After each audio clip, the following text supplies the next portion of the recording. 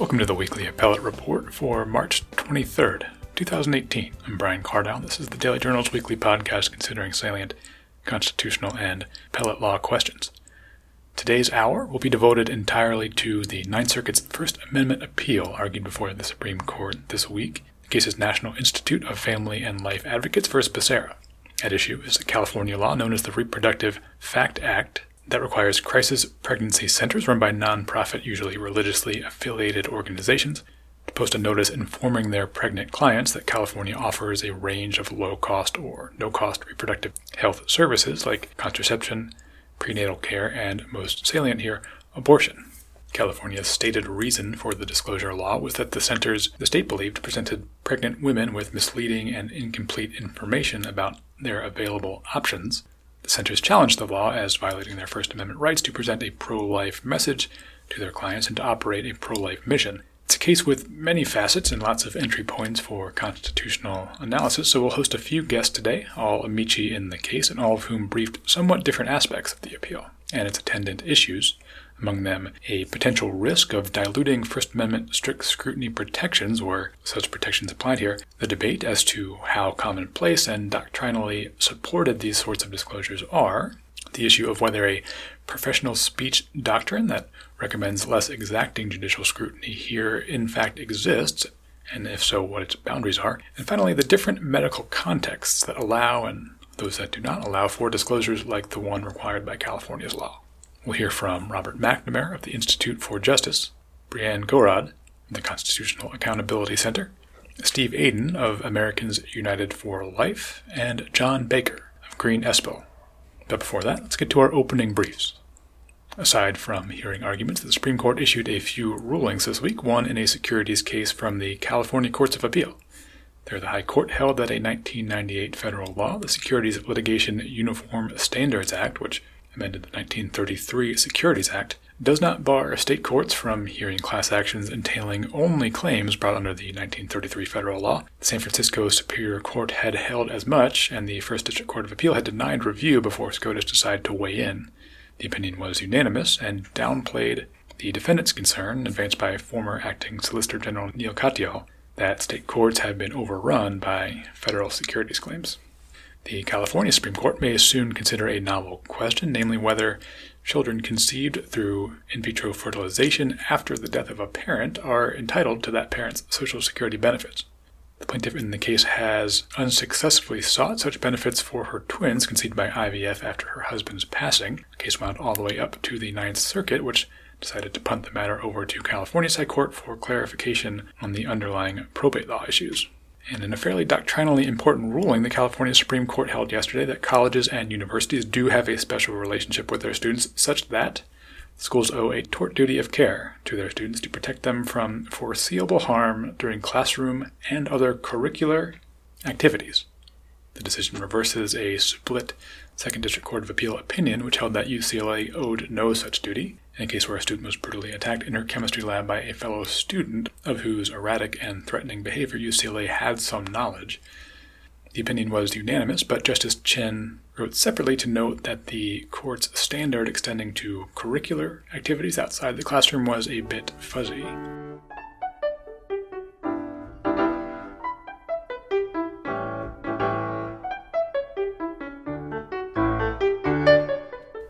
On Tuesday, SCOTUS heard over an hour of argument on the constitutionality of a California law requiring usually religiously affiliated pregnancy centers to make patients aware of their option to seek a state-funded abortion. The matter raises a number of different First Amendment issues, and we'll dive into a few of them now with a handful of the cases amici.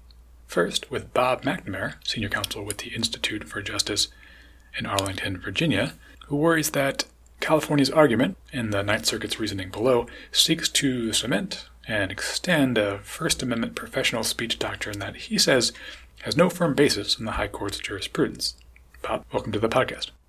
Thanks for having me. So there are a handful of issues and sub-issues presented to the court in the realm of First Amendment doctrine by this case. Your brief focuses principally on one, and it's regards maybe over-expansion by lower federal courts of what we'll call the professional speech doctrine under which doctrine, and that's something the lower court here, the Ninth Circuit, at least in part, used to base its opinion and uphold the California law that was challenged. The idea being that certain types of speech, the kind conveyed by those providing professional services to clients seeking those services, might receive less First Amendment protection than traditional speech. You say that sort of doctrine or framework is ill-advised and doesn't have a whole lot of doctrinal footing.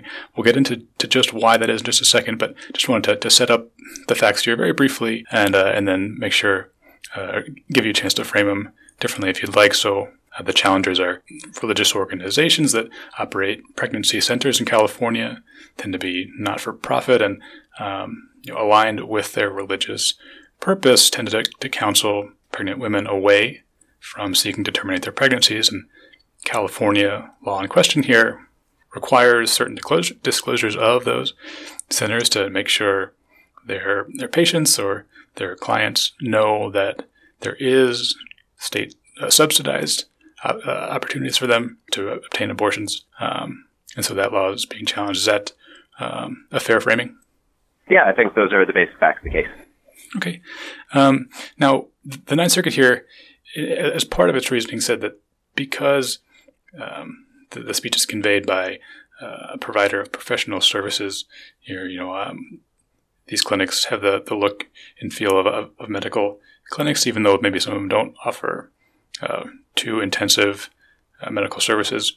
Because of that, there should be a lower level of scrutiny applied to laws like California's law here because of the professional speech doctrine. What's the premise on which that argument rests, and what's sort of the background to that doctrine? So the entire idea of the professional speech doctrine, which is an invention of lower courts, it's never been adopted or used or even cited approvingly by the U.S. Supreme Court. But the basic idea is that there's a certain class of people who are called professionals, and it's not totally clear who falls in or out of that category, as we can talk about. But there are professionals, and when professionals are giving individualized advice to people, the people they're talking to are so inexpert and so naive that we have to accord less First Amendment protection to the professional speech in order to protect their audience from, I guess, being overborne by the greater expertise of the people talking to them. Is part of the basis, too, that there might be a greater state interest in sort of ensuring that the providers of certain services or folks in certain professions, like these sort of archetypal ones in this doctrine, like doctors and lawyers, are providing services and the information to their clients that the state would want to be provided, just so that the care and the service given is kind of up to snuff? Well, I think you have to be careful to lay out the exact parameters of what you're talking about. And so for example, in this case, the Office of the Solicitor General has taken the position that really the professional speech doctrine just applies to doctors and lawyers, as you suggest. That turns out in operation to be a hard line to draw, and the professional speech doctrine has been invoked to protect everything, to restrict the speech of everyone from fortune tellers. The Fourth Circuit has actually held that fortune tellers are professionals who are giving individualized advice under this doctrine and are entitled to less protection, to tour guides, to literally a lawyer for the state of Kentucky invoked the professional speech doctrine in defense of Kentucky's attempt to prevent a syndicated newspaper columnist from publishing a Dear Abby-style advice column in Kentucky newspapers, on the grounds that that advice column was giving individualized advice to letter writers and was therefore professional speech. So it's a doctrine with notoriously slippery borders, which is one of the points we try to make in our brief to the court, is, look, we've been litigating occupational speech cases in the lower courts for years now, and let us tell you some of the things we've seen. This doctrine fits the pattern of kind of any other exception to the First Amendment. One of my law school professors always told me that the hallmark of the First Amendment is that any exception to First Amendment protection immediately outgrows its bounds and is immediately used by government officials to shut down speech they don't like. And that's what we've seen with the professional speech doctrine. It was invented by lower courts, kind of at sea trying to figure out what to do with this issue. They've done what lower courts frequently do, which is invent a doctrine that gives people lower First Amendment protections than the Supreme Court has said they're entitled to. And that doctrine has immediately been used to defend laws far outside the ordinary bounds. Now, that doesn't mean that everything a doctor or a lawyer does is speech and is therefore necessarily entitled to First Amendment protection. What it means is that we do ordinary First Amendment analysis when we deal with laws whose impact is triggered by speech of a particular content. Now, in terms of the doctrinal footing of this professional speech doctrine, you say that it's pretty much non-existent. So where did it come from? Is it related all to the sort of commercial speech doctrine that does have some more footing? Where have lower courts tried to find footing for this sort of idea? So the basic idea traces back to a concurrence in a case called Lowe v. SEC. That's written by Justice Byron White. It has never been cited approvingly by a majority of the U.S. Supreme Court, or really by anyone in the U.S. Supreme Court since it was written. But what Justice White posits is that the First Amendment generally applies to restrictions on speech. But if you are talking about someone who is a professional who takes the affairs of his clients into his own hands and exercises judgment on their behalf, that person is no longer engaged in speech, but is instead engaged in the conduct of a profession. And that's the basic idea that lower courts have taken and run with.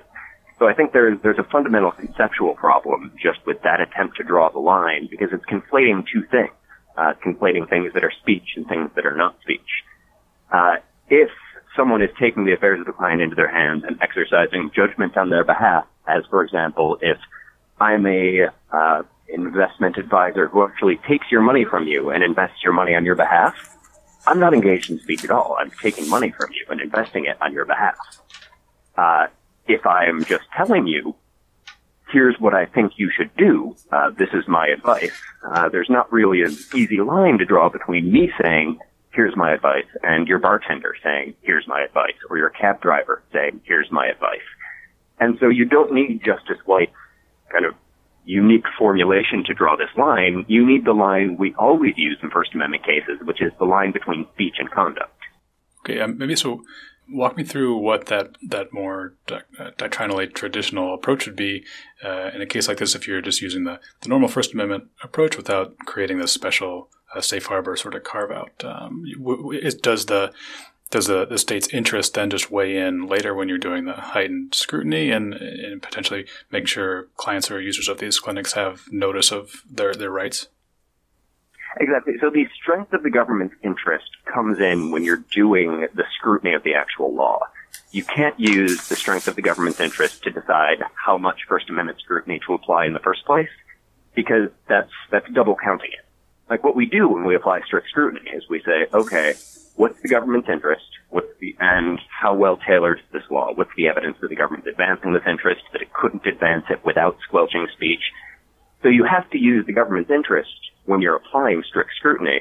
But if you say, well, the government has a really strong interest here, so we can't apply strict scrutiny, we have to apply intermediate scrutiny, you're using the interest in both columns. Right? The government's interest comes into play after you decide whether and how the First Amendment applies. And the best illustration of this, there was a case a few years ago in the U.S. Supreme Court called Holder v. Humanitarian Law Project. It illustrates both of these points perfectly. So Holder v. Humanitarian Law Project is a challenge to a federal law that prohibits providing material support to certain designated terrorist groups. And the plaintiffs in Holder said, hey, we're lawyers, we're experts in various fields. There are groups that have been designated as terrorist groups, and we want to give them advice. We want to tell them how to secure humanitarian aid. We want to tell them how to press their case in front of the UN. And everything we want to do is just talk to them. It's pure speech. We don't want to give them money. We just want to advise them. And the government said, well, wait a minute. This isn't speech at all. This is conduct. This is the provision of support. And the provision of support is conduct. And so the First Amendment doesn't apply. And the plaintiffs, for their part, said, this is political speech. We're engaged in political speech by giving them this advice. And the Supreme Court said, and it's a 5-4 opinion, but actually all 9 justices concur on this basic point. The Supreme Court said, no, both of you are wrong. This isn't political speech. You're giving people practical advice. This isn't, political advocacy in the public sphere as that's traditionally understood. But it's also not conduct. The government can't just label something conduct. What you do is you look at what the conduct is that triggers the application of the law. And in this instance, the conduct that triggered the application of the law was communicating a message. These people wanted to give specialized advice to designated terrorist groups, and the specialized advice counted as material support. If they had given unspecialized advice, if they had just sort of chatted with these people about the weather, that would be perfectly legal. But they wanted to give them legal advice about how to proceed in front of the UN. That was material support. And the court said, well, what triggers the application of the law here is their speech. And because what triggers the application of the law is speech communicating a particular message, that gets strict scrutiny. That's a content-based restriction on speech. And what the court then did, and this is where the case divides on 5-4 lines, is 5 justices thought that the law, at least as presented in that case, survived strict scrutiny. The government had a very compelling interest in restricting material aid to these groups. The plaintiffs, the majority said, hadn't kind of sufficiently pled exactly what they wanted to say. And so their broader challenge failed because under the broader challenge, they found that the law generally met the requirements of strict scrutiny. But the interest comes in on that second part. The first part is purely deciding, is this a restriction on speech? And if it's a restriction on speech, is it a content-based restriction on speech? And that's all you have to do in any case. Applying the First Amendment doesn't mean you strike down a law. Applying the First Amendment means you analyze what the government's doing using the existing First Amendment framework. Sure. Yeah, I think the general supposition always seems to be that once strict scrutiny is applied, that's sort of the end of the story. But as you say, laws can in fact survive it. Exactly. I mean, it's not common, but they can and do at least twice in the past half dozen years. The Supreme Court has looked at a law, applied strict scrutiny, and said, actually, in this instance, we think it survives. I just wanted to flag one other point that I think is raised in your brief, and I think some others, this distinction between speech prohibitions and compelled disclosures of information. The example you cited earlier about a law that might prohibit an editorial writer from publishing advice to folks, and a couple others that you cite in your brief where the professional speech doctrine has come into play to vitiate protections for certain speech. They tend to be instances where laws are prohibiting speech here. This is just a bunch of information that's required to be displayed at these centers. So the California is not stopping them from counseling the clients as they wish. Do you think there's much of a legal difference there? It seems like courts have treated disclosures different than speech prohibitions in the past, right? Oh, there's absolutely a difference. So for purposes of the professional speech doctrine as it's been applied, there isn't a difference. What the Ninth Circuit said in this case is once you're in the professional speech box, you just get lower scrutiny. And so kind of the important doctrinal thing that I'm worried about is explaining to the court that the entire idea of professional speech is dangerous, will be abused, has already been abused in jurisdictions that have adopted it, and that the court should tread lightly before signing off on a brand new exception to the First Amendment that would apply in both contexts. Now that doesn't really tell you whether the government wins or loses in this case, and our brief doesn't even really get into how you would apply the compelled speech precedents.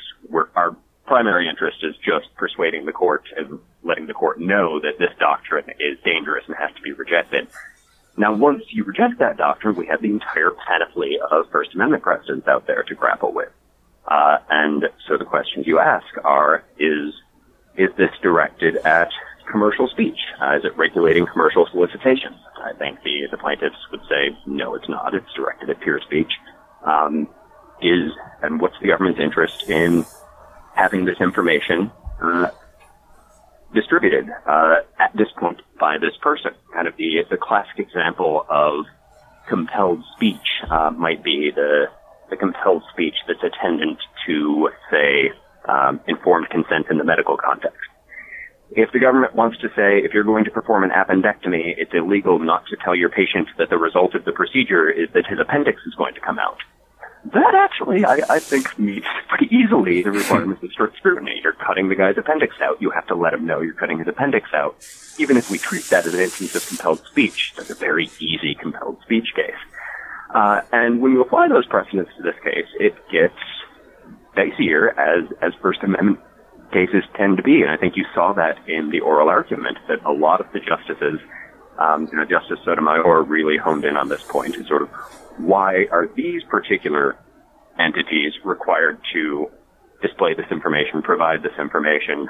If you're interested in making sure everyone who provides pregnancy-related services provides this information, wouldn't your law be broader? Why have you drawn it this way? And it really gets into basically the tailoring question. And that's always where First Amendment cases end up, is the tailoring question. I think that's what most of the justices were focused on at oral argument. And that's really, honestly, that's a part of the ballgame where I've not engaged in any advocacy. If I can get the court to say the First Amendment applies to everyone across the board, then the chips fall where they may, kind of on where this particular case comes out. Because I think, really, regardless of whether California's law stands or falls, that's, with all respect to the important interests on both sides, that's not the end of the republic either way. The problem would be if the Supreme Court endorses the idea of professional speech getting lesser First Amendment protection. That would have really dramatic effects on speech all across the country in ways that, frankly, both ends of the political spectrum would not like. And, I've been engaged in advocacy on this issue for years now, and I've managed to kind of make people on the left and the right very, very mad at me, depending on what the particular law is where this is being applied. In this instance, the professional speech doctrine is being invoked to protect a law that's cracking down on crisis pregnancy centers. And so a lot of people on the left intuitively support the state here. But, just a couple of years ago, one of the last big fights about professional speech was a law in Florida where the American Medical Association had published a new recommendation for doctors, urging doctors, and I think especially pediatricians, to talk to their patients about guns. And kind of the subtext was, persuade your patients not to have guns around because guns are dangerous to their health and their children's health. And kind of the gun rights groups got very angry about this, that doctors were going to start lobbying against gun ownership to their patients. And they got the Florida legislature to pass a law forbidding doctors from asking their patients about guns or talking to their patients about guns. And so there, once again, the state said, this is professional speech. These are doctors. The state has a regulatory interest in controlling what they say, and the First Amendment doesn't apply in the normal way. And so there, I was making the same argument I'm making now, but people on the right were furious with me. I got lots of emails from them then. And so I think the thing to really understand is that the First Amendment applies to everyone. It applies all across the country. And so if you weaken the First Amendment to protect a law you like in California, that doctrine is going to be used to protect a law you hate in Alabama, and vice versa. The political valence of the state is going to determine what speech gets squelched, but removing the First Amendment protection guarantees you that speech is going to get squelched. Yeah, there's an even sort of more immediate flip side of this case. Is going, I think, laws in states like Arizona that tend to be more right of center, where the law compelled doctors in a similar setting, but at abortion clinics, to advise patients of certain medical facts which doctors maybe disagreed with about the results, the negative results that could occur to patients if they did seek abortion. So it seems like that's exactly right. And we actually cite that Arizona case in our brief. And you have, it's another reason we wanted to file our brief, you have this kind of same weird dance here where I think the state of California wants to say professional speech doctrine gives us an enormous amount of power, because the state, of course, always wants an enormous amount of power. That's kind of what the state is for. But you also have the plaintiffs who, are ideological groups who are very invested in the idea that you can also restrict the speech of, and not necessarily, I'm not speaking about the plaintiffs, their attorneys specifically, but groups on their side, amici on their side, who are sensitive about the idea that, maybe we do want to be able to have laws that force abortion providers to say things they don't want to say and provide information that, perhaps is false and doesn't survive First Amendment scrutiny. And what we're trying to be is just the honest broker that, look, the First Amendment has to apply the same way to everybody. And there are dangers, whatever kind of laws you dislike. There's an example of a law you dislike where the professional speech doctrine was invoked to limit speech. And so kind of whatever political sympathy you may have, that political sympathy has been silenced by someone waving the professional speech flag.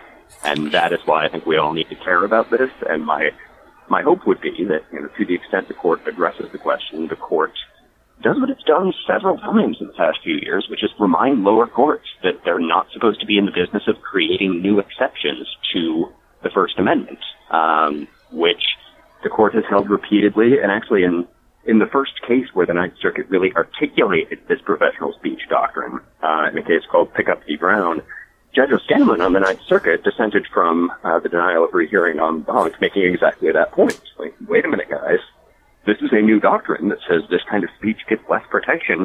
The Supreme Court has specifically said we don't get to make those up anymore. We were supposed to knock this off. And this is the first time, there wasn't a cert grant in Pickup, there hasn't been a cert grant in any of these other cases. The first time since really lower courts have started articulating this doctrine that it's in front of the Supreme Court, this particular doctrinal innovation. And so it's very important. Whatever you think about the underlying California law, however you think the compelled speech doctrine applies here, that the court rejects the idea that there is a separate professional speech doctrine that should govern the analysis here.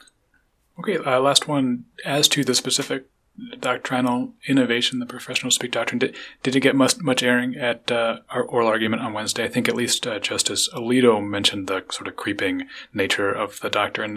Did you get a sense of the court reckoning with this question? So Justice Alito very specifically asked about it and seemed concerned about the boundaries of the doctrine in exactly the way I think he should be concerned about the boundaries of the doctrine. And I'm not sure he got a great answer to his questions.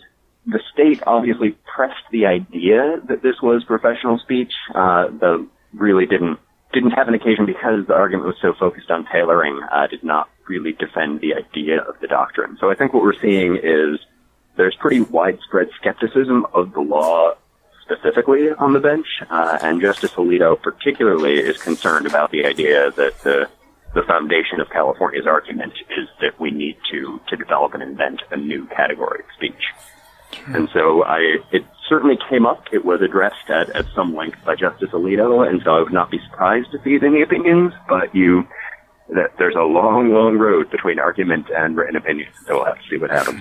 Sure, many is the slip twixt cup and lip, as they say. We'll find out soon enough just exactly how the Supreme Court feels about that particular question in the case overall. But for now, Robert McNamara, Senior Attorney with the Institute for Justice in Arlington, thanks so much for being on the podcast. I really appreciate it. Thanks for having me.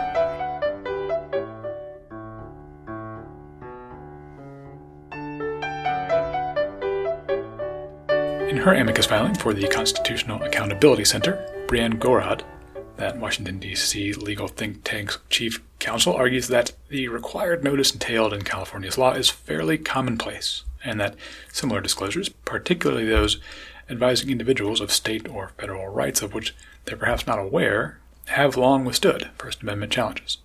She joins us now. Brianne, welcome to the show. Thanks for having me. So the central thrust of your group's amicus filing is that the required disclosure here, the notice required by California's law, is fairly commonplace, exists in a lot of laws at state and national levels, and has some solid constitutional law doctrinal footing. Maybe first, could you just remind me what exactly this required disclosure advises clients of? What's in it? Sure. So the California law requires these crisis pregnancy centers to give notices of what's essentially objective factual information. If the clinic is licensed to provide medical services, it has to inform women that California has public programs that provide immediate free or low-cost access to comprehensive family planning services, prenatal care, and abortion for eligible women, and a phone number that they can call to see if they qualify for those services. If the center is unlicensed, it has to post a notice simply saying that it's not licensed as a medical facility and has no licensed medical provider who provides or directly supervises the provision of services. So again, notices of objective, neutral, factual information. And so, as you said, the central theme of your brief is disclosures like this are not uncommon, and they have been seen and approved of by courts and the Supreme Court before.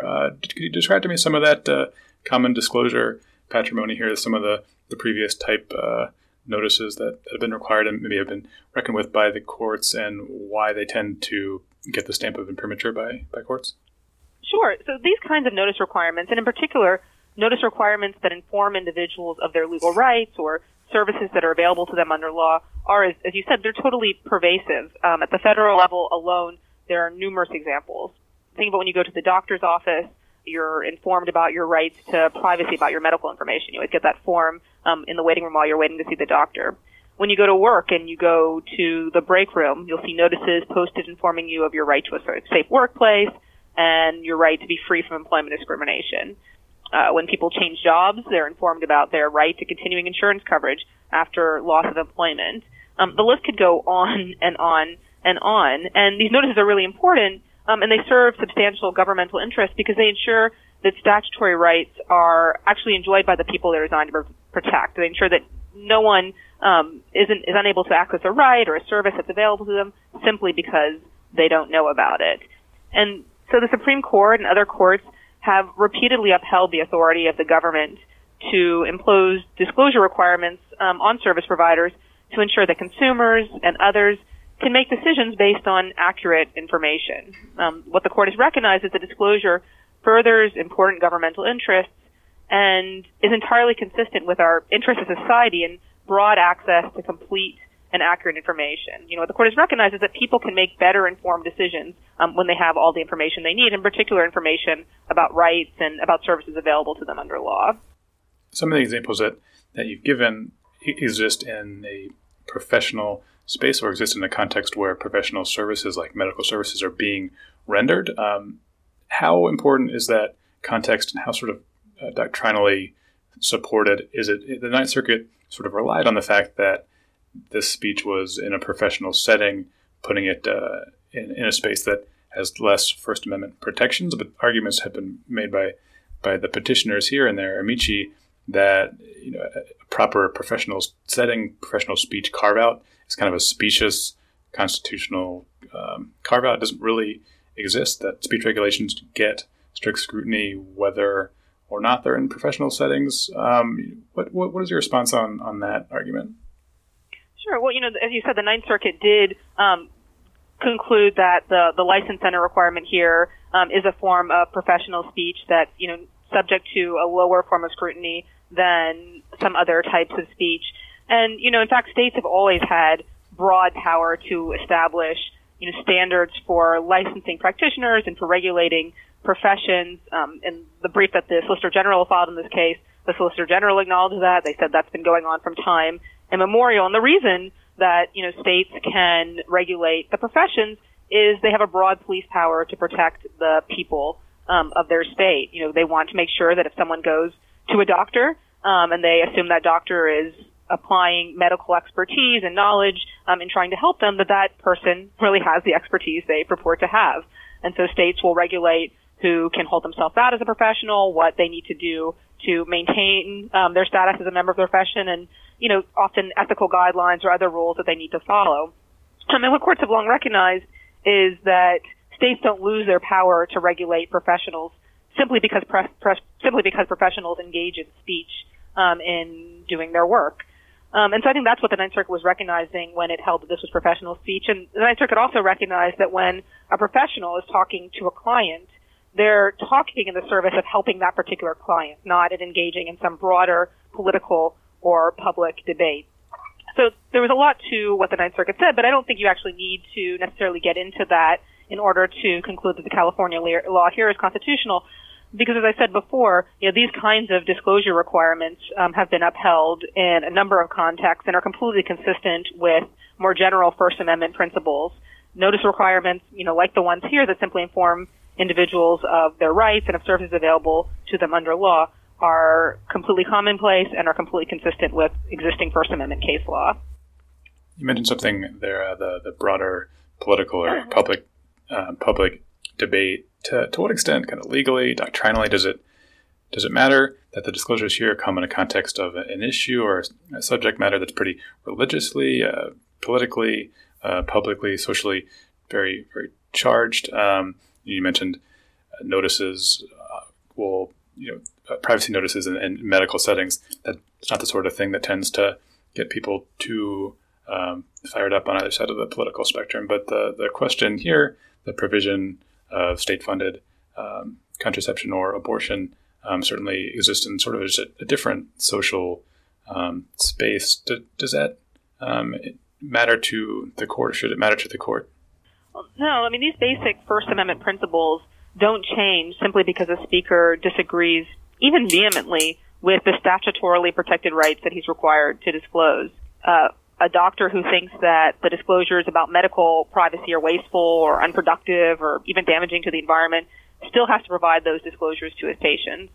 An employer who's opposed on moral or religious grounds to giving leave under the Family and Medical Leave Act to married same-sex couples still has to post the required notice informing employees about how they can exercise their rights under that federal law. The fact is that many federal protections spark bitter controversy, but opposition to a federal right, whether it's on religious or moral or some other grounds, doesn't give a speaker a First Amendment right to be exempt from generally applicable content-neutral disclosure requirements that ensure that individuals are informed about their rights and how to exercise them. And that's true whether the subject is medical privacy or equality or, as in this case, women's health care.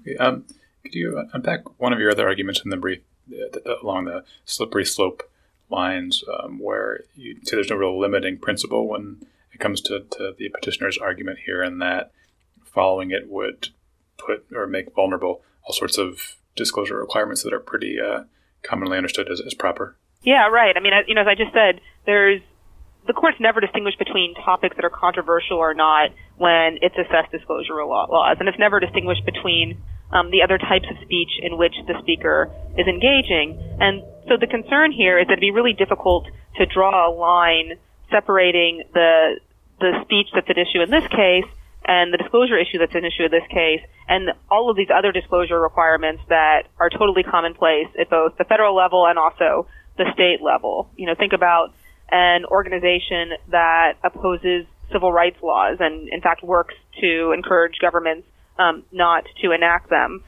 Would that organization be exempt from posting notices about workplace discrimination laws in their offices?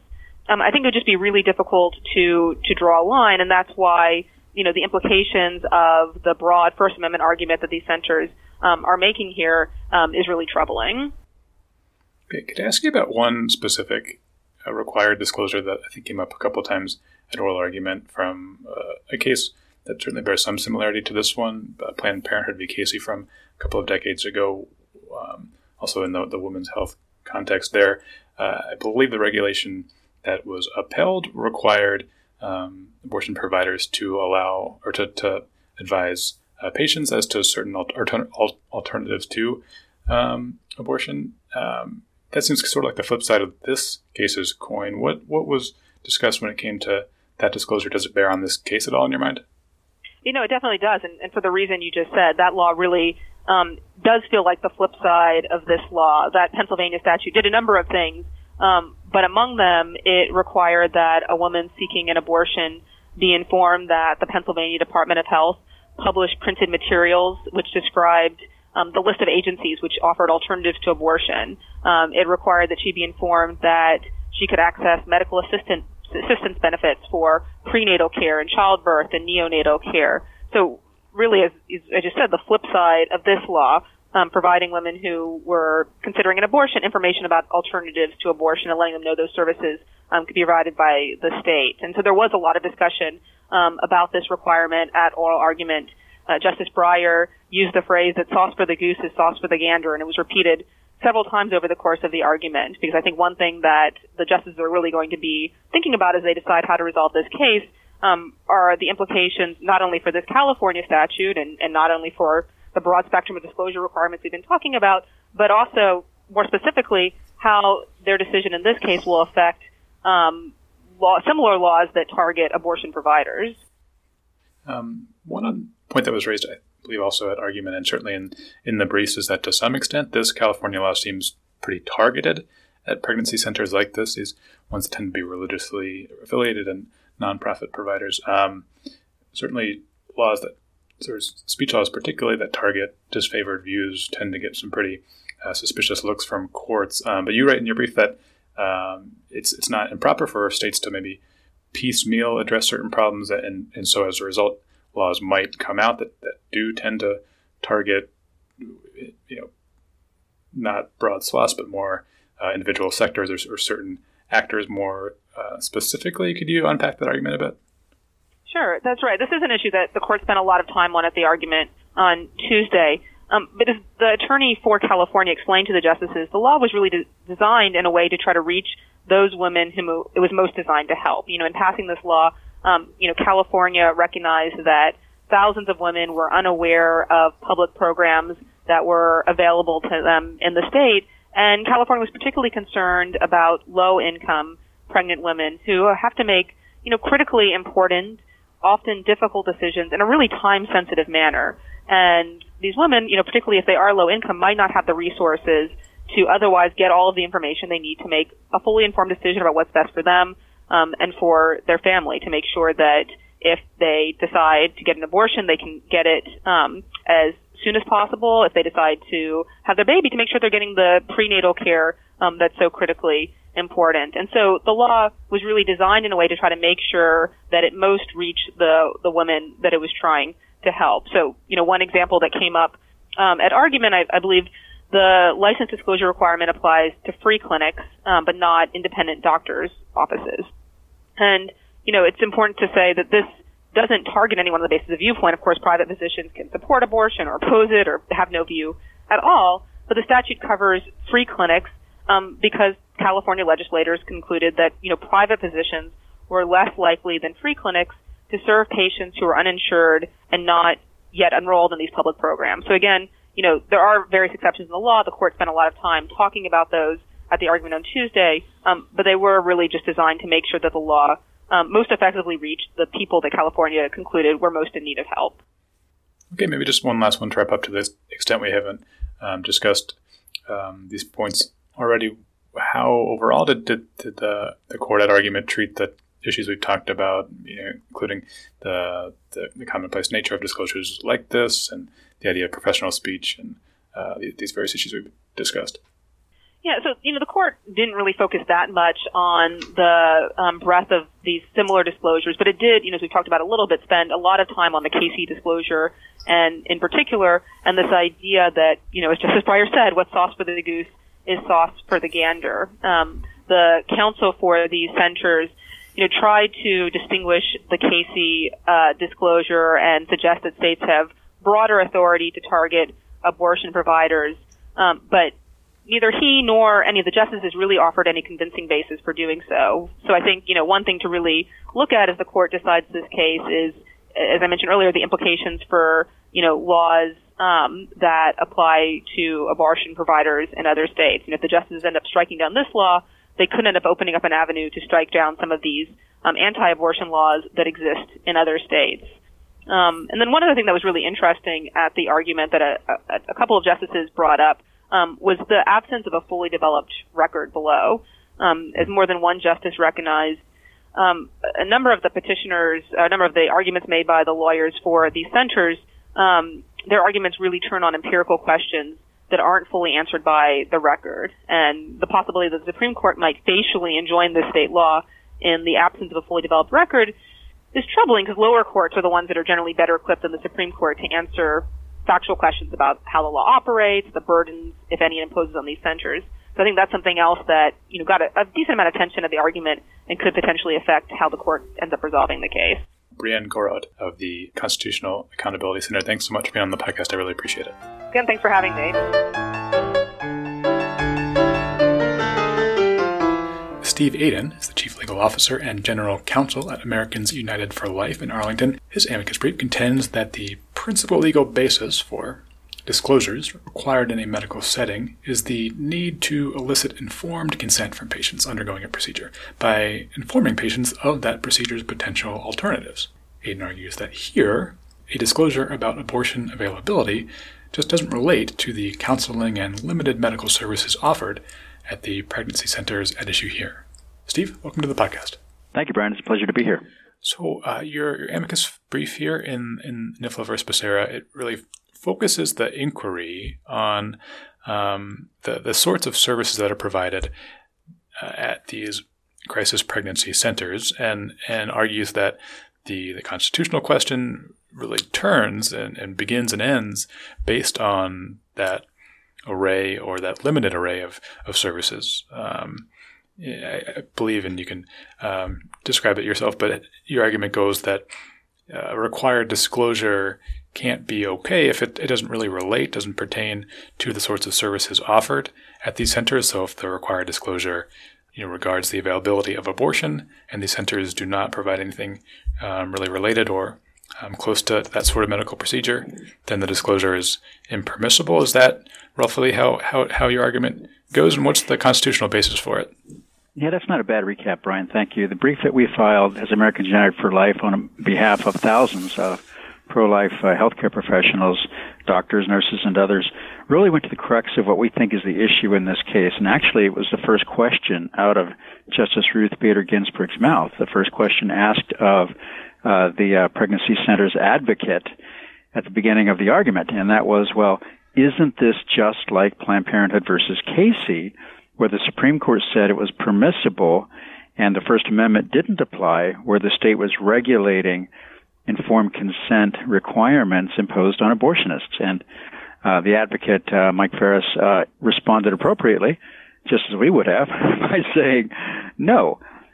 The standard set in Planned Parenthood versus Casey is, recall, a narrow exception based on to the First Amendment rule. The First Amendment rule says there are broad rights on behalf of healthcare providers to talk about virtually anything that they think is important to a patient, whether it's vitamins or even in the case of a Ninth Circuit situation, the Ninth Circuit said that doctors have the right to recommend medical marijuana for their patients, even though the federal government took the opposite view.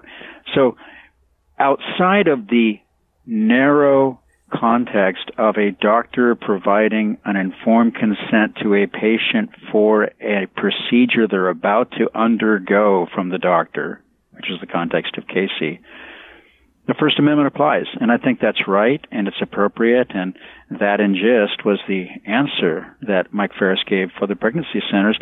And I think it seemed to set several of the members of the court back a bit. They started to cast about for some way that these pro-life pregnancy centers in California could be equated constitutionally with abortion providers.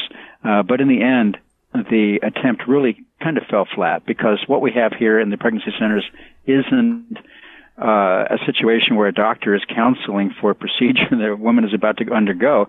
They're just talking about options. And a sign on the wall, which is what the law requires, isn't informed consent. It's just a sign on the wall, and no legitimate healthcare provider would regard it as such. Okay, so the trigger in your view then is whether there's a medical procedure that's about to be underwent, and as opposed to whether that notice that required disclosure relates to the sort of counseling or options being articulated by the service provider. Because on that latter point, the notice is broader than just offering state-subsidized contraception or abortion. It also notices patients to the availability of prenatal care if they choose to keep the child. And so in that way, it would seem to relate to the provision of services at these centers. No, and the fact that there may have been elements of the forced disclosure that were okay to the pregnancy centers and some that were not really doesn't make any difference for purposes of the analysis under the coerced speech doctrine. You have a number of cases in the Supreme Court saying that any attempt by government to put its message into the mouths of private speakers is going to have to be justified by a very strict scrutiny standard. You have to show a compelling interest and that there's no lesser restrictive means available to do this. Unfortunately, as the justices discussed with the attorneys the other day, there really isn't any evidence in this record that California tried in many other ways to apprise women that it pays for abortions, it pays for prenatal care and all of that. It just simply went straight to the horse's mouth, so to speak, and forced pregnancy centers to say that for it. And that is unconstitutional under the First Amendment. I think that the Supreme Court in this case will reaffirm that principle. Yeah, I just wanted to get your thoughts a bit more on that initial exchange at argument, led off by Ruth Bader Ginsburg, but jumped into by several of the judges. I think Justice Breyer illustrated this line of argument, maybe with the most amount of imagery, talking about sauce for the goose being good for the gander, basically meaning that if pro-life states can require abortion facilities to let patients know before those procedures that there are other options if they choose to carry the child to term, like adoption and child support, then why can't pro-choice states do sort of the opposite and require that pro-life facilities to advise folks of alternatives, be them abortion or just state-funded prenatal care. Right. How do you think that exchange all went? What are your thoughts on that? No, that's right. Justice Stephen Breyer is delightful to listen to. He spins out these extensive, detailed hypotheticals, usually with his hand on his head, and it's really interesting to watch him at work. In this case, he did say, well, sauce for the goose is sauce for the gander. You've got pro-life states imposing on abortionists. Can't you have pro-choice states imposing on pregnancy centers? And again, the pregnancy center advocate said, no, that's not the rule of Casey. The line that Casey sets out is the line of demarcation between an actual procedure for which there is informed consent and just general information talking about a medical item, like abortion or prenatal care, whatever it is, or in the context of that Ninth Circuit case, Conant versus Walters, the availability of medical marijuana. So the point is that the First Amendment provides strong protections for all of us not to have to repeat what the state wants us to repeat in most contexts. And in this context, what you have is, I think, an appropriate judicial skepticism that California really has a compelling state interest in making sure every woman every woman who walks into a pregnancy center knows that the state provides free abortions. I think there's a feeling that most women in California already know that, or that California had many other ways to apprise them of this fact, signs on buses, billboards, things like that, and didn't have to go straight to the heart and, force that message out of the mouths, so to speak, of pro-life pregnancy care centers. And I think that's right. I think we've got to be careful anytime the state, whether it's California or the U.S. government or any other state, says that it has a real important reason to force you to say something to other people. I think that's dangerous. This is a bit outside the specific argument raised in your brief, but I'd be curious to know kind of how the line drawing you propose maps onto a different kind of line drawing that because of this case's dynamics has raised an interesting issue, that being that if this sort of required disclosure is struck down, then in several states that are more pro-life, where required disclosures must be given at abortion facilities prior to those procedures, informing patients of certain potential medical drawbacks or things along those lines. The interesting thing is that those would potentially then be challenged or more vulnerable. Would that still be the case with the line that you propose, or would those be more safe? Yes, that question actually was asked, if I recall correctly, it was asked by Stephen Breyer again of the pregnancy center's advocate, Mike Ferris, and it was cast in the context of a clinic that doesn't do abortions but simply refers for them. Perhaps, for example, a Planned Parenthood clinic that doesn't do abortions but sends women to a nearby Planned Parenthood that does. And Mr. Ferris responded that that's not within the scope of Casey.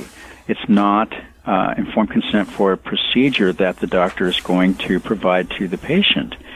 And so you got to be careful, once again, when you try to expand otherwise limited rules that are exceptions to the First Amendment. And what I found odd, actually, Brian, was you had Stephen Breyer and then Sonia Sotomayor, Justice Ruth Bader Ginsburg, traditionally pro-abortion justices, you had them casting around for a rule that might equate the two, abortion providers and pregnancy help centers. And I think that's more dangerous for their position than it is for the pro-life position, because if you say, for example, that a state can force pregnancy centers to disclose to whoever walks in the door certain items that the state wants it to disclose, suddenly the narrow exception in Casey is blown up, and the door is wide open for much more extensive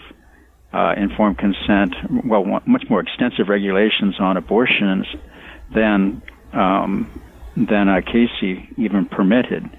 I hope that doesn't happen, because I love the First Amendment, but also because I think that it's important for pregnancy centers to be able to operate and do their good life-saving work the way they do without infringement from the state. After all, today there are 5 times as many pro-life pregnancy centers in America as there are abortion centers. And I think that speaks volumes about which side has the passion and the resources to help women. Okay, one last one.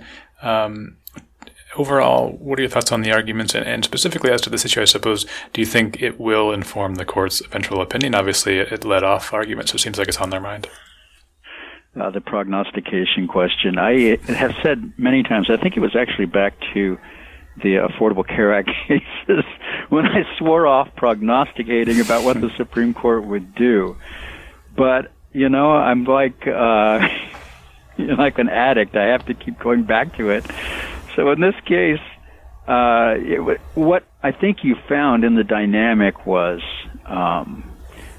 Justice Anthony Kennedy came out early. He made his view pretty clear that it seems to be a burden on the speech of pregnancy centers. It does seem to be coerced speech, and the constitutionality is highly suspect, if not established as unconstitutional. And then you saw, as I mentioned, Justices Breyer and Sotomayor and Ginsburg trying to cast around for some kind of equation between abortion providers and pregnancy centers, but really the effort fell flat.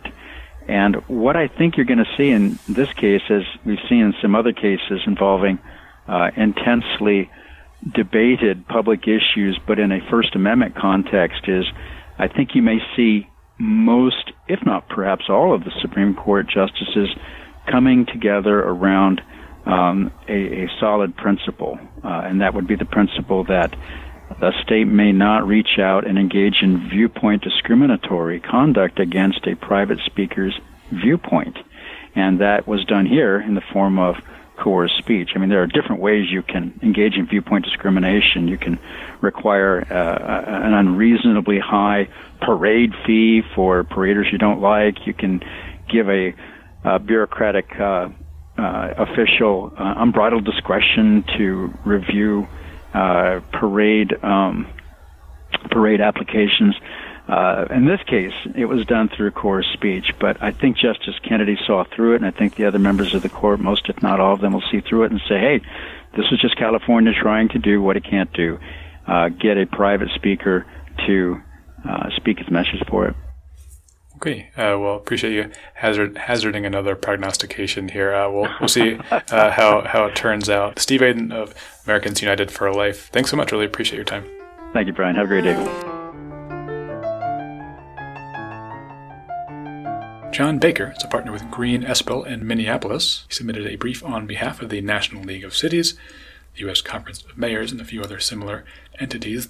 Those groups and his brief's main concern is that courts ought not to apply strict legal scrutiny to the sort of disclosures at issue here, as doing so would lead courts to expand strict scrutiny review to innumerable commonplace required disclosures, having the effect of diluting what's long been a very exacting judicial tool used to strike down pernicious speech regulations.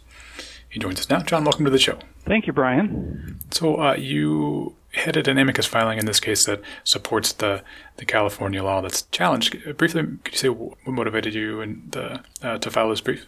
Well, the interests of the organizations that we were writing for, the National League of Cities, the U.S. Conference of Mayors, International Municipal Lawyers Association, and International City County Management Association, was relatively narrow and was in response to some positions that NIFLA and the other plaintiffs took. They had argued that the court ought to apply strict scrutiny to nearly any law regulating speech that's content-based, as the Supreme Court had defined it a couple of years ago in the Reed versus Gilbert case.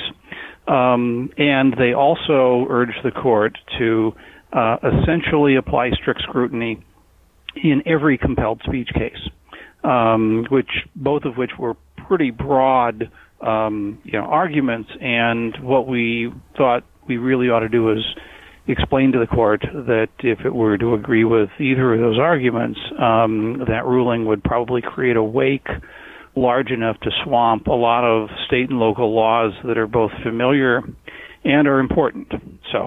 And we wanted to start by finding kind of a central principle that reflects when strict scrutiny has been required in First Amendment cases and when something lesser called intermediate scrutiny is required. Sure, yeah, because obviously that's pretty much the most important determinant when it comes to figuring out a First Amendment case's outcome is what sort of scrutiny the court will apply. When strict scrutiny, the highest, is applied, it tends to be pretty much a fait accompli which way the court is going to go. Regulations, prohibitions tend to fall, although not always, but pretty much always strict scrutiny will knock them down. I agree with that. The phrase I keep using when I'm teaching on this is stolen from Adam Liptak of the New York Times, that strict scrutiny is like a Civil War stomach wound.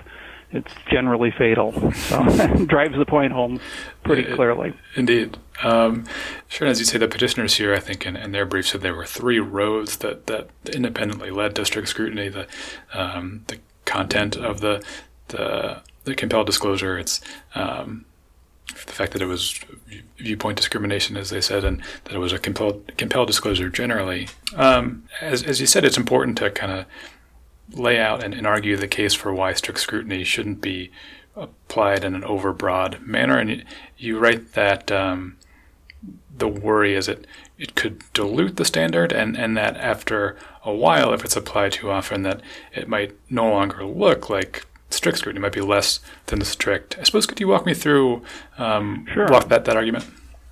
Yeah, this approach goes back to the former U.S.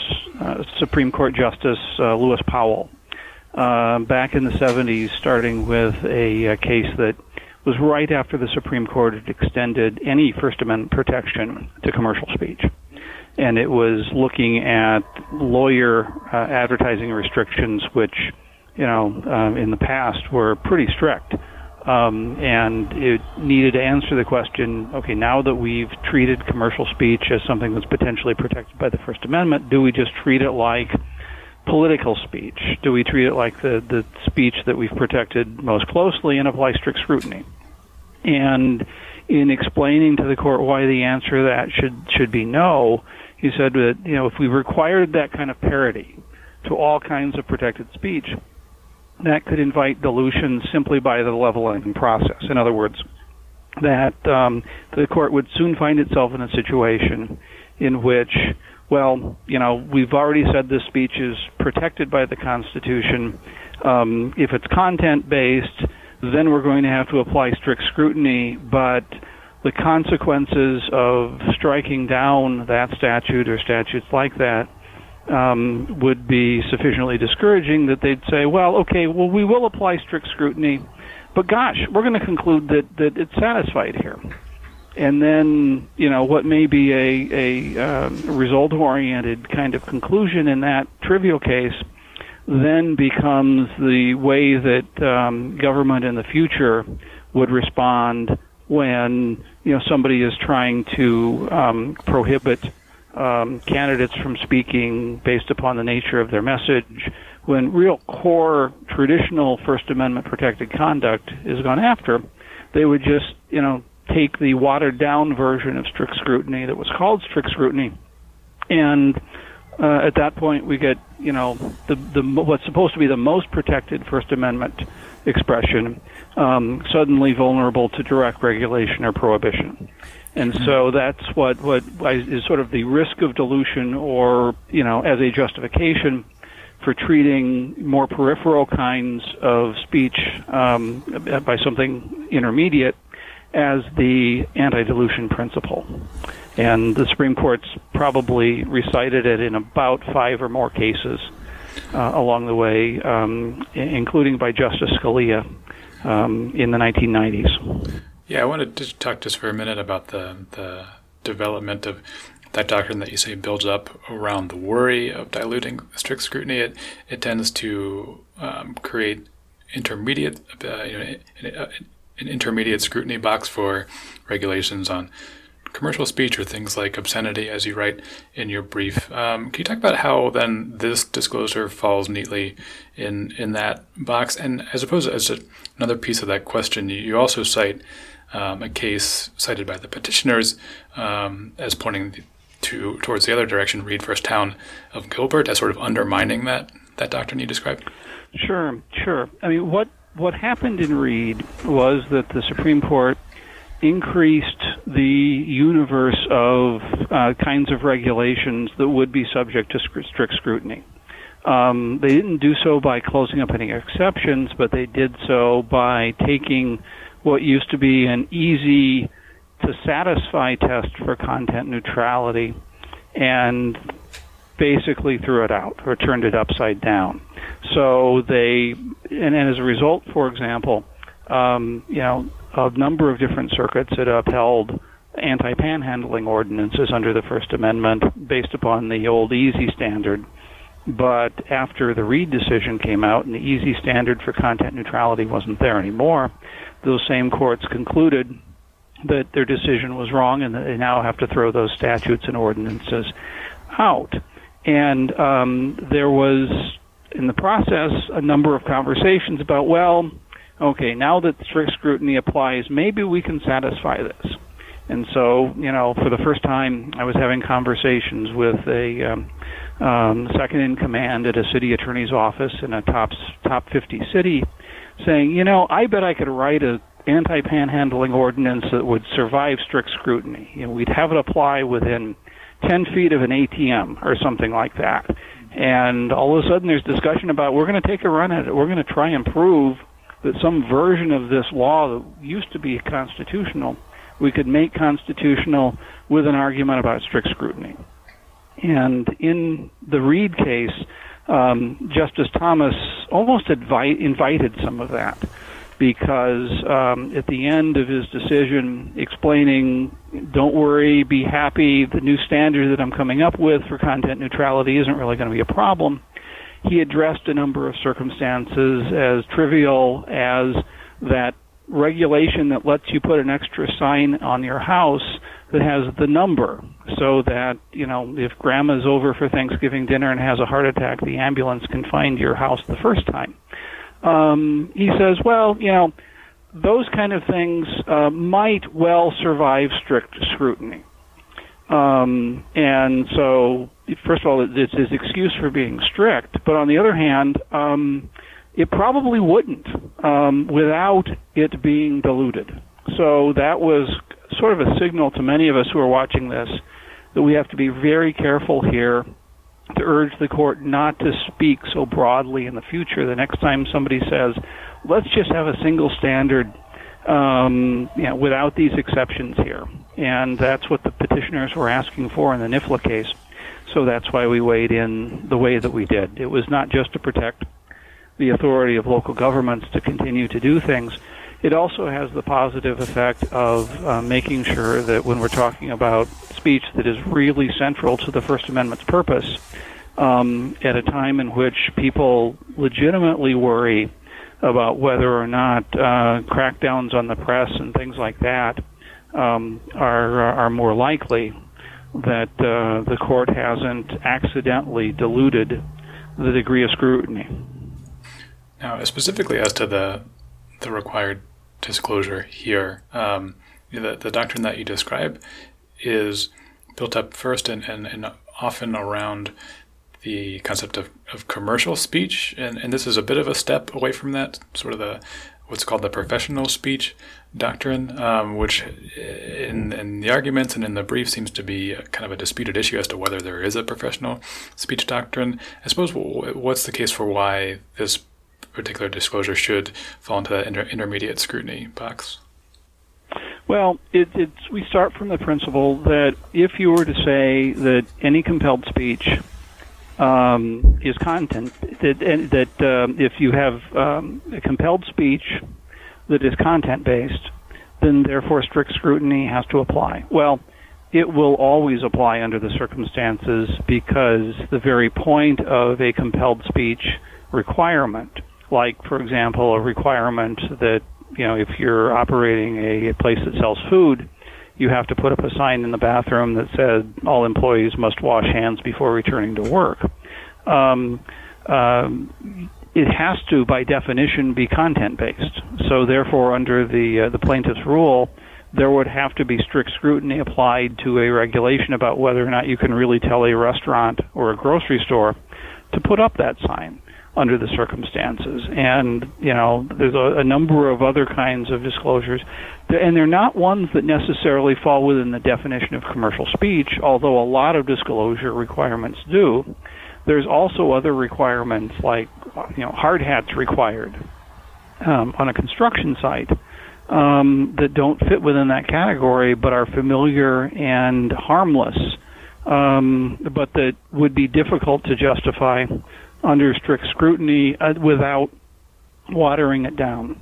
One of the other things that's important, I think, in the background of this was there was an earlier effort down in Florida to try and wrestle with this concept of professional speech and whether or not, if we call something professional speech, strict scrutiny should or shouldn't apply, and then what the result is. This involved Florida's what's called the Glocks and Docs law that actually tried to tell doctors that they, under a lot of circumstances, couldn't ask their patients whether they have guns at home. And believe it or not, a panel after Reed said, by a 2-to-1 vote, that requirement satisfies strict scrutiny. And when you look at the court's logic, it wasn't strict at all. They were doing exactly what we were worried about, and calling it professional speech entered into it.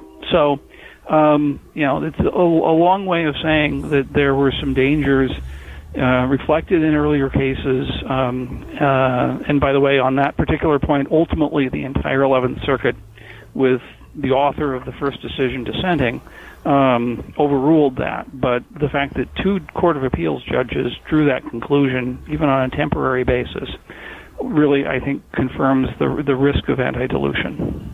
An earlier guest of the program and a fellow amicus, Robert McNamara from the Institute for Justice, and he, and I think I can sort of fairly sum up his argument, is seems a lot more sanguine with the idea of putting more regulations and laws through that strict scrutiny ringer, and I think suggests that strict scrutiny is sort of there for a reason, and we have the equation that applies to it. And if there are good governmental reasons, like, for example, regulating professional speech, it's not a problem to plug them in at that stage and have the law pass strict scrutiny. It's probably better, I would say, in his mind, to have the courts look closely and apply rigorous scrutiny, and just do the constitutional doctrinal math that's there to be done. What's the problem with that approach? Well, one of 2 things is going to happen, both of them bad. Let's go back to the example of a city that's got a regulation that says you can put 1 extra sign on the close to your house for the identification number with the address. It's content-based because you've got to look at that in order to determine whether or not it's your house number or whether or not it's your birthday, for example. Now, if that's something that is subject to strict scrutiny, it's not at all clear that it would survive. You could certainly imagine a court saying, well, if we're going to keep this truly strict, a identification provision in the sign code is so 2005. In the era of the iPhones, everybody should have GPS.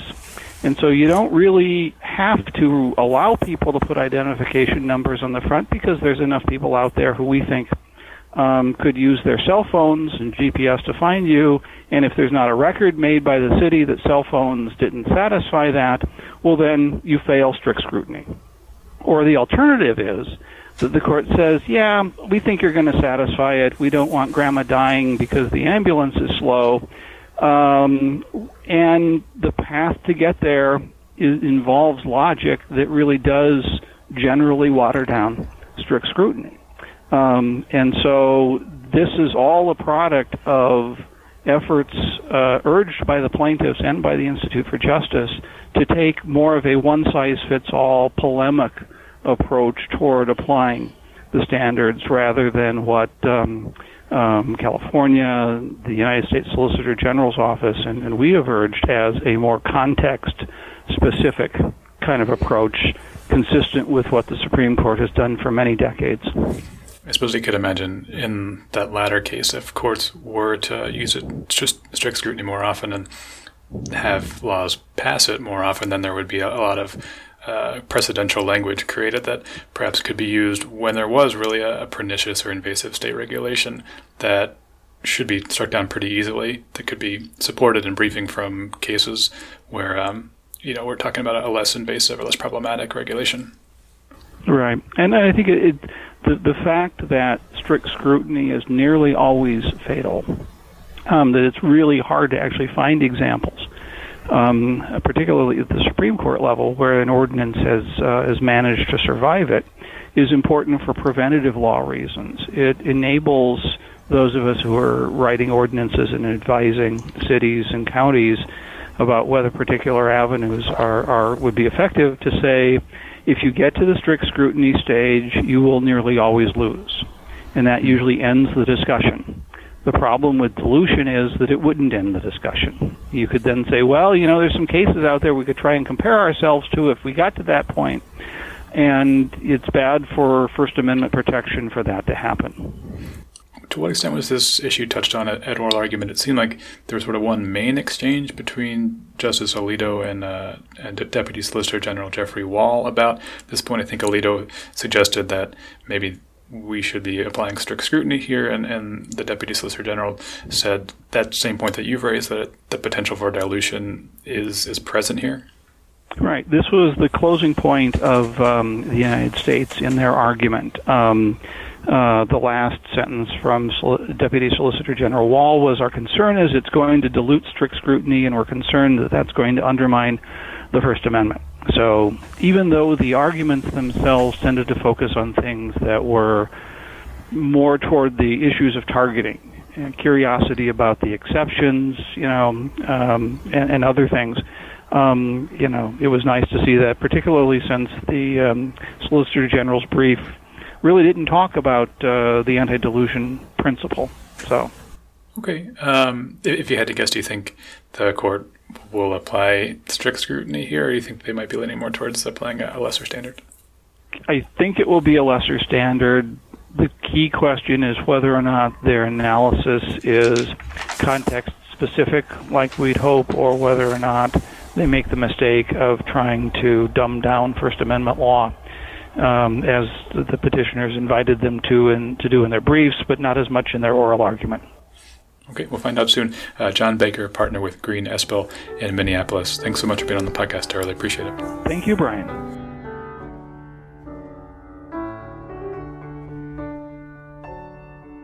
And with that, our show for March 23rd, 2018 is complete. Thanks so much for tuning in. It is greatly appreciated.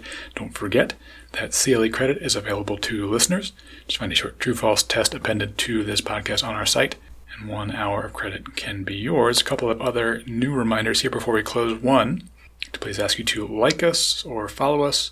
We're at LA Daily Journal and at SF Daily Journal. Your engagement is always appreciated there. Also, my production team has informed me that this podcast will, in fairly short order, be delivered via the usual podcast delivery methods like the podcast app and other mainstream avenues, so be sure to look for it there in the near future. I'm Brian Cardell.